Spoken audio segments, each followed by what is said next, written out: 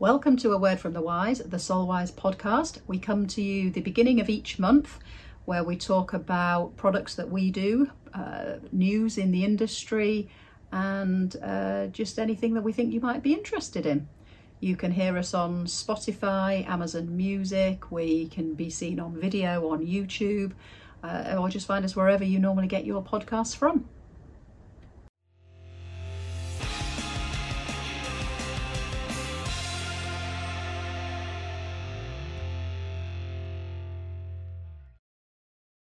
So welcome to this month's podcast. We've missed a couple of months because people's holidays and COVID hit Soulwise, so we've been a bit short-staffed. So we've had a couple of months of not doing anything. Since the last podcast, we've had Poynting come to visit, and interspersed into this episode, we will have the interview with Andre, who's the chief over at Poynting, started it all those years ago.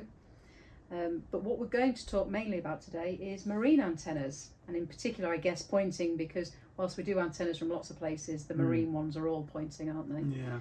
So really, what would you say determines a marine antenna? Well, Poynting gone berserk on marine antennas. It's the new thing, isn't it? Basically, the main thing is it's got to be waterproof. Yeah. Which means it's got to be IP60 or IP69. And what does that mean? So IP, that's a rating, isn't it? Rating. I think the first one is dust and the second number is water. I think 8 means you can throw it in a swimming pool for 6 feet and it still works. I think 9 means you can throw it in an even deeper swimming pool and it still works. And they've also got this new rating, IP69K as well, which makes it even more swish. I think that means it can be hit with steam, doesn't it? That's right. Yeah, you can hit that with steam washing and that sort of thing. Because the kit we've predominantly done has been IP65, hasn't it? So that shows how much better these are. You know, stick it on the side of a house or something like light shower type stuff. Yeah. So 68, 69 is the. But it's not just that. You also need to think about the materials used. Yeah. Obviously, metal parts, that sort of thing. You really need to have a good quality stainless steel for that. Not some cheap chromium plated stuff or stainless steel or mild steel stuff that's just going to fall apart after 12 months. So that's the main difference, the quality of the construction. And we've been used to good quality from Poynting anyway, haven't we? Don't seem to get any issues. Don't expect anything less. I can't remember the last time we had a dodgy antenna back from Poynting, to be honest. So the marine antennas, I'm thinking with them being on water, is there a better type antenna that people should be having, the omni or the directional? Well, you can't really go for a directional because you don't know which way the boat's going to be pointing. Indeed. So if it's pointing that way, the directional is in the wrong direction. So you can use directionals, but on a canal boat maybe. But every time you moor up, you'd have to be aiming it for wherever the mast is and that sort of thing.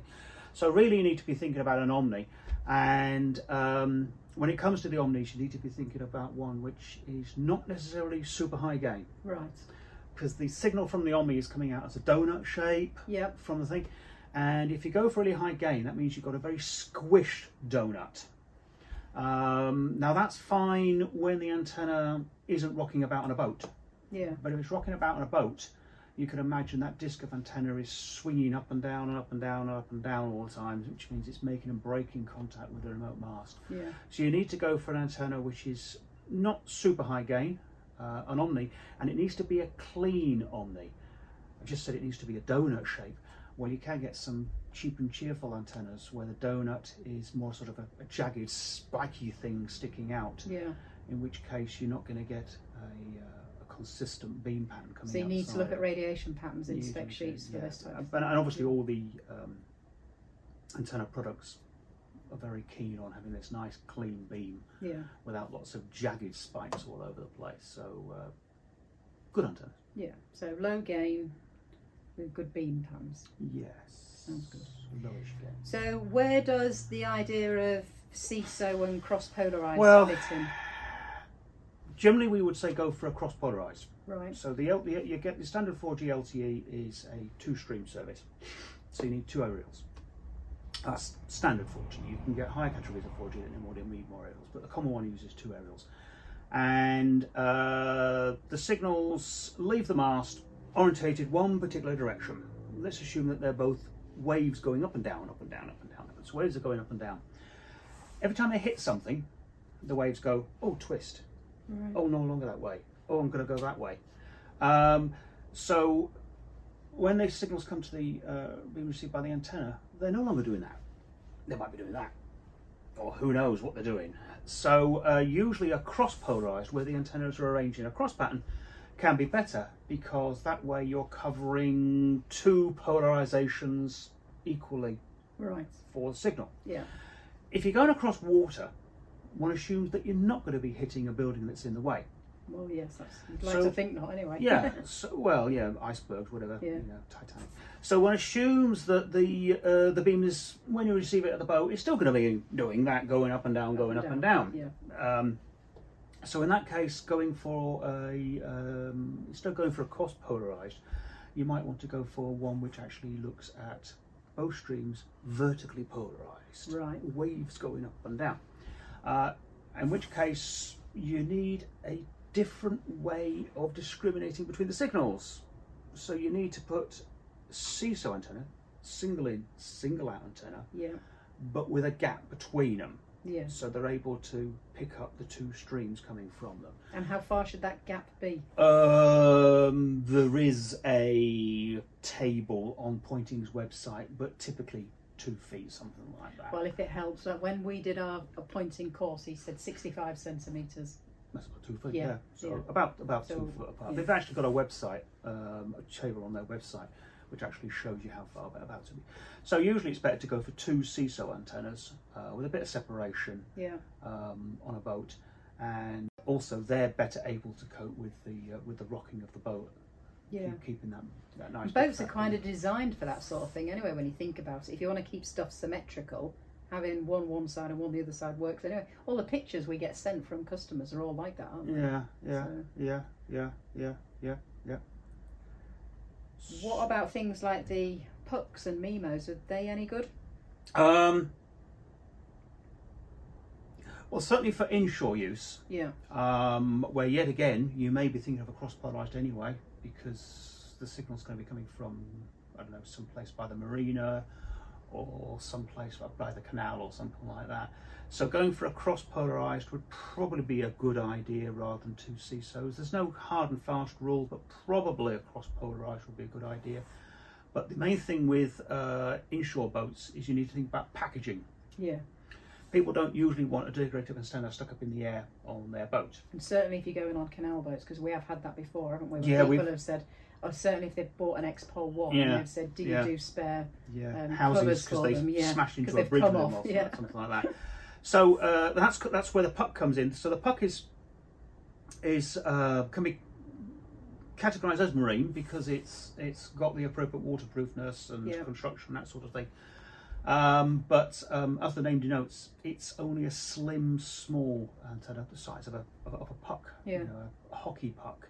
But it is very much suited for things like canal boats and that sort of thing because of its low profile. And at a push, the Memo 3, you could do the same sort of thing. Memo it's a bit higher, but it's a bit higher. It's a better quality antenna. Yeah. It will give you a better spread across the whole frequency range. So it's got a nice flatter frequency gain response across the whole range. So it will be a better antenna. But both those antennas probably not good for offshore. No.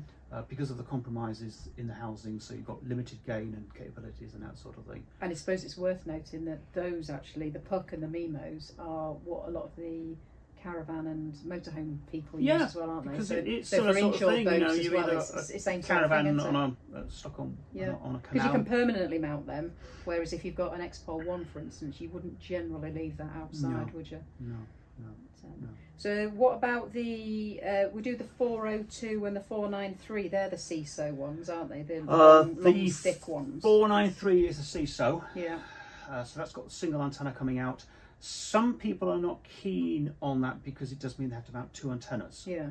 And the thing about the, so what's the model number, the 493. Yeah. The 493 uses the 1-inch marine mount in the bottom. Right. Which is one of those extremely expensive high-grade stainless steel things that you can fix to bulkheads and that sort of thing. But it is a seesaw antenna, but some people naturally aren't keen on the mounting of that because they do have to mount 2 antennae. It'll give them the optimum results having two antennas split apart, but some people want more of a convenience attitude. Yeah. In which case you go for something like the 402, which is a MIMO. So that's got, I think that's got two Omnis in the same housing. Right. Now, if you think about it, that means that the Omnis are quite close to each other. Yeah. Which means they're not as good at giving the separation required for the two streams. But it does have a convenience factor, and I think probably a 402 is probably cheaper than two 493s as well. So, yeah, but if you're looking at big ships, the cost is kind of irrelevant, isn't it? Really. Yeah. I mean, and everyone's got to think about the cost, but if you've got a few million quid's worth of boat out there. Yeah. Depends what sort of boat it is, I suppose. Well, the 493 we just did recently to the that charity boat that's the library that goes from country to country helping to educate the kids. So hopefully we should have some good pictures back from that. It's working, presumably. Yeah, they like it. That's all right. Yeah. That's good. I'm not going to put a case study on where it don't work. Yeah. No. So I guess leading on, talking of fancy boats, that leads us on to the new fancy antennas. Yes. So you've got the narwhals, which are the 900s, and then the new wave hunter. Yes, the beast. The beast. The beast. And those are obviously they're Omnis as well, but what's so good about them? Well, what they've done for the 900 series is they've upped the materials used. So they've gone for best everything, which you can tell by the price, absolutely. But also, and they're big though, aren't they? They're big. Those 900s are taller than me. Well, what they've done is rather than having the two, see the 902 for example is a 2x2 MIMO. Yeah. So you could consider it like the 402. Yeah. But instead of the two Omnis being that, they're stacked on top of each other. Right. So rather than next to each other on top. So they've got a much better separation between them. Yeah. It does mean the antenna is absolutely huge. I can't remember absolutely. what a 902 is. It's something like 6 foot or something like that. Well, it's certainly taller than me, Yeah. There is a picture on our socials if anyone's interested. Yeah, yes. So, expensive, but as you say, if you've got a multi-million-pound boat, then what the hell? It's what you do, isn't it? Well, and I guess if you've got a multi-million-pound boat and you're out at sea, you're not going to be able to get into all the marinas, so you're going to need something higher quality anyway to get in to get the signal don't go across. Under a bridge or something like that. Well, I don't think there's many bridges in the oceans, is there? No, I suppose not. Well, what about the wave hunter then? I mean, Hunter, yes. That's awesome. It's so big it comes on a pallet on its own. It comes on a pallet. Obviously, big expensive boat job. It's a wave hunter. So it comes in its own huge, great big housing. So what they've done with the wave hunter is, I'm going to say this and make sure I'm doing it right. Inside, normally you would have an Omni antenna, but there are compromises with Omni antennas. So the compromise is getting the gain and keeping the beam pattern, that sort of thing. Because as I say, if you increase the gain of an Omni, you flatten the beam, which makes it harder to maintain a good signal with the base on the mainland. So what they've done with the wave hunter, they've gone for a sectorized approach. Right. So you've got 6 high-ish gain directional antennas. Yeah. So they've got a narrow beam, but they've got a big vertical beam. Right, okay. But you've got 6 of them arranged all around the inside, so they're all pointing out. And each one, I believe, is a 4x4 antenna. And does each one connect to a separate router? Yes. So you've got 6 routers You'd in need there as well? 6 routers in there. Yeah. And if I remember rightly, there's room for a switch as well, isn't there? I did ask about this yesterday, and I think the feeling was if you were to cram 6 category 14, that's using 4 antennas in the housing, you might start to be running out of room. Right. So I spoke to Teltonica about it, and they said they would normally envisage that you would have 6 individual routers, a PoE LAN cable going up for each router, and then the switch maybe down on the... Well, you'd need a low balancing router, because you've got to have a router that will take all the 6 inputs and essentially convert them into a single output for distribution within the vessel. Right, okay. So you go for a low balancing router, which can actually balance the internet stream or the IP stream coming from each router, and equally share it out amongst the clients. And you can't just willy-nilly buy this antenna, can you? You can't just say, right, I'll have one of those, please. You have to do a spot of training with it as well. Oh, yeah, they jump through some hoops. Well, I suppose they don't want to be sending out, I mean, how much are they? It's a lot of money. It's certainly 5 figures, isn't it? I can't remember. I'll write it down for you. Sorry, you can tell people. Well, I know, but I think there are various price levels, aren't there? Oh, right, okay. But yeah. Yeah. Can you read that? It's a lot of money, but it's a lot of antenna. That's the thing. And if you've already thought out, I mean, how much some of those Russian boats that they're flogging off? How much are they? Well, absolutely. If you've got a 50 million quid boat, it's kind 50 of million quid. That's probably the fuel just getting into the marina one day. Yeah. So I think that kind of covers the marine antennas then. I guess if anyone's got any questions, they can always pop them in the comments or pop us an email across. In the interview I did with Andre from Poynting, we talked about the E-points. So thinking about it, would you use them in marine? Well, you could do. But would that be more of an inshore? Because I can't remember what the IP rating is on those. I'll be perfectly frank, I can't remember the IP rating. Certainly for inshore, there should be no problem at all, because all they are is basically a housing into which you can put your router. And because the conversation I had with him was about pairing them up with the Teltonica routers, so we were talking about doing a discount code and so on with that. So we'll get on with that. As long as they're going to pay for it, but all right, excellent. Well, thank you very much, Steve. Okay. And if anyone's got any questions, please come back to us. Thank you very much. Ta-ra. Hi everyone in the UK and in Britain and in the rest of Europe. I'm so happy. The first time I've actually met, my name is Andre Free, I'm CEO of Poynting, that I've met with Solwise, who's been distributing our products really for, I think, 10 years Certainly or more. 10 years, I'm sure, Solwise at the moment certainly is our biggest and distributor in the whole of the UK, and they even distribute some parts of Europe, and they're certainly one of the biggest distributors in Europe. So very important, and one of the reasons we are so impressed is that Poynting cannot be distributed through used channels. They've got like a very, very good aftercare. The technical support, the people they've got here really understand the products. They choose only a few products.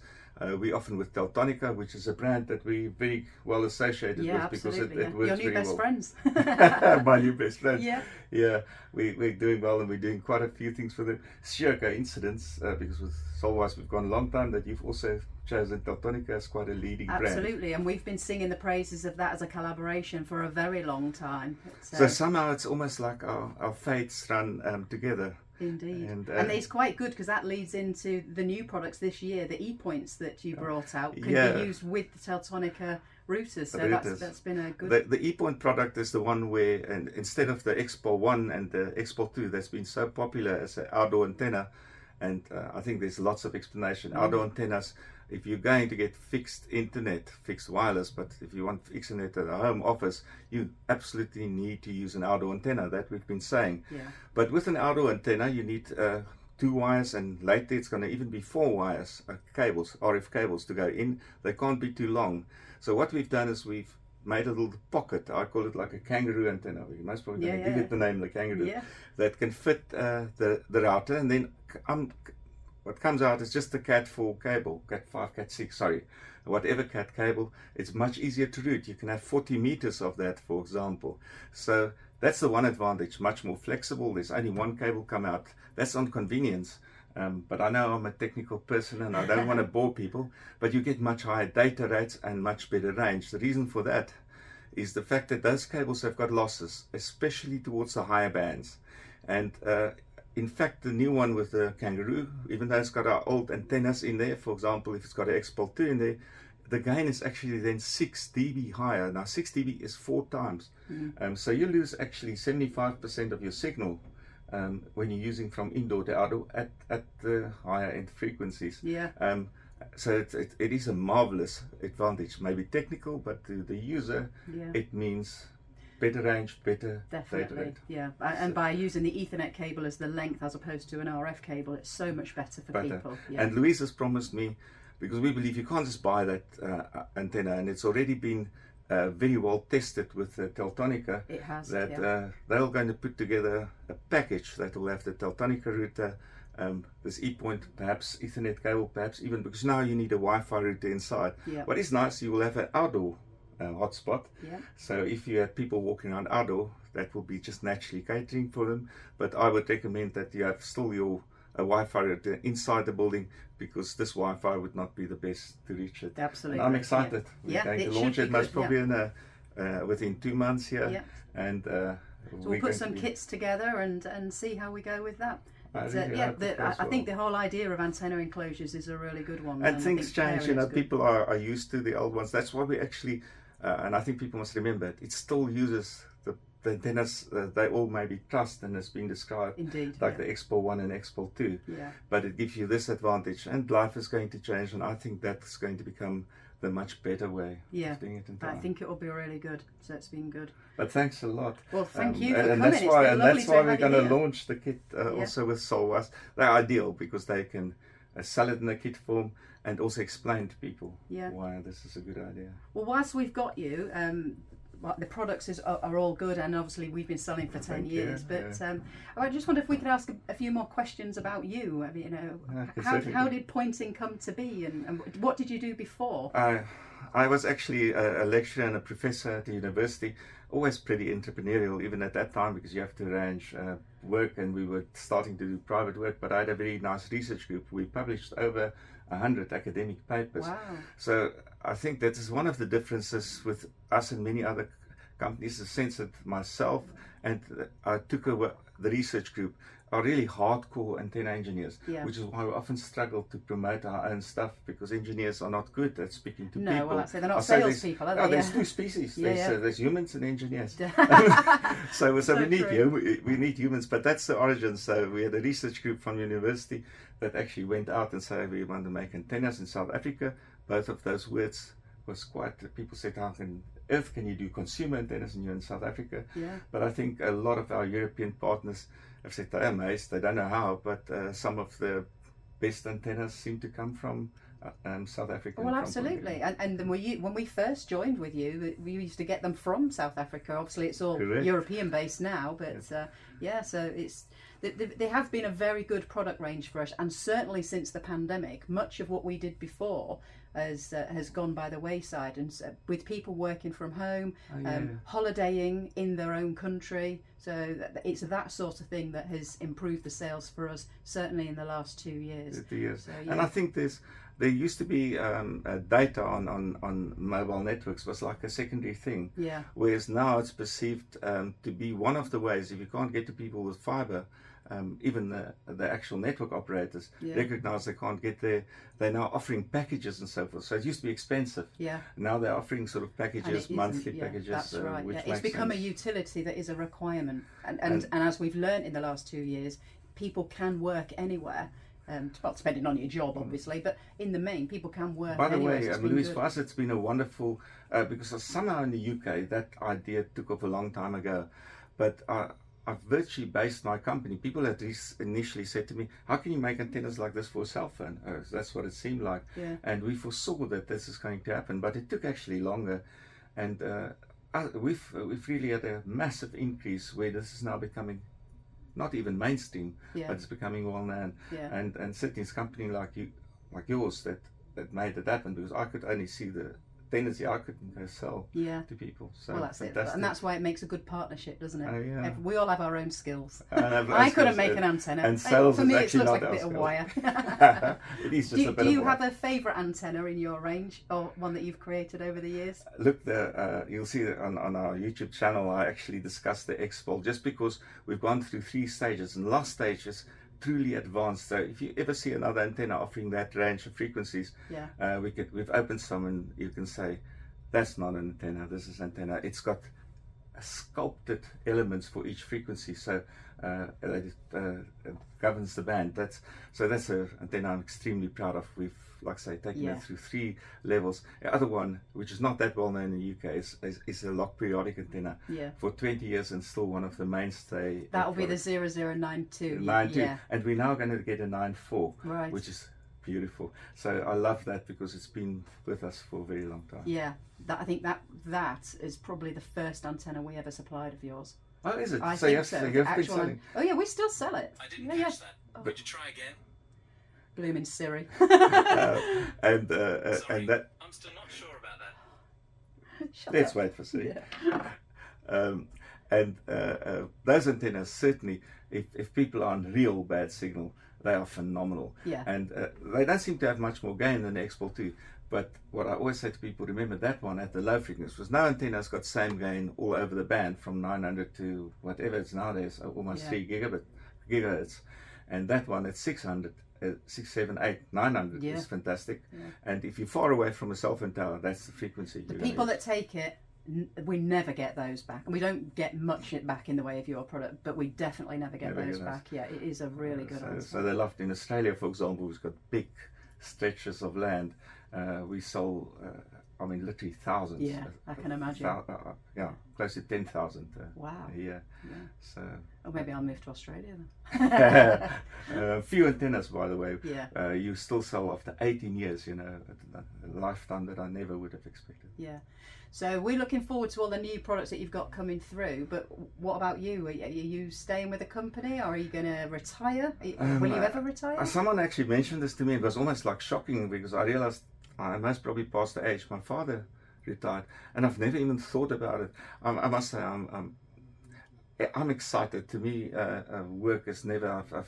It's not a job, it's not a job. It's a way so of I will life, never retire. I have moved myself out of, because I'm actually not a good manager, I realized. So I've moved myself where I look for new products, new ideas, and the company's general vision. Yeah. And I've appointed very capable people to actually run the business, which I think works very well. Well, that's what Richard Branson said, the entrepreneur here, and he said that if you employ people that are smarter than you, your company will succeed. He speaks straight from my heart. Indeed, yeah. Well, thank you so much for joining us on our podcast, and thank you very much. It's been great to meet you all, the whole team of you that have come, and I hope you enjoyed your fish and chips last night. The fish and chips was fantastic, but meeting the people personally, it makes such a difference. Before it was just a name and perhaps a website. It's lovely to meet you, Louise, and the other two partners. It's been a great It's honor. been lovely to have you here, so thank you very much. Thank you.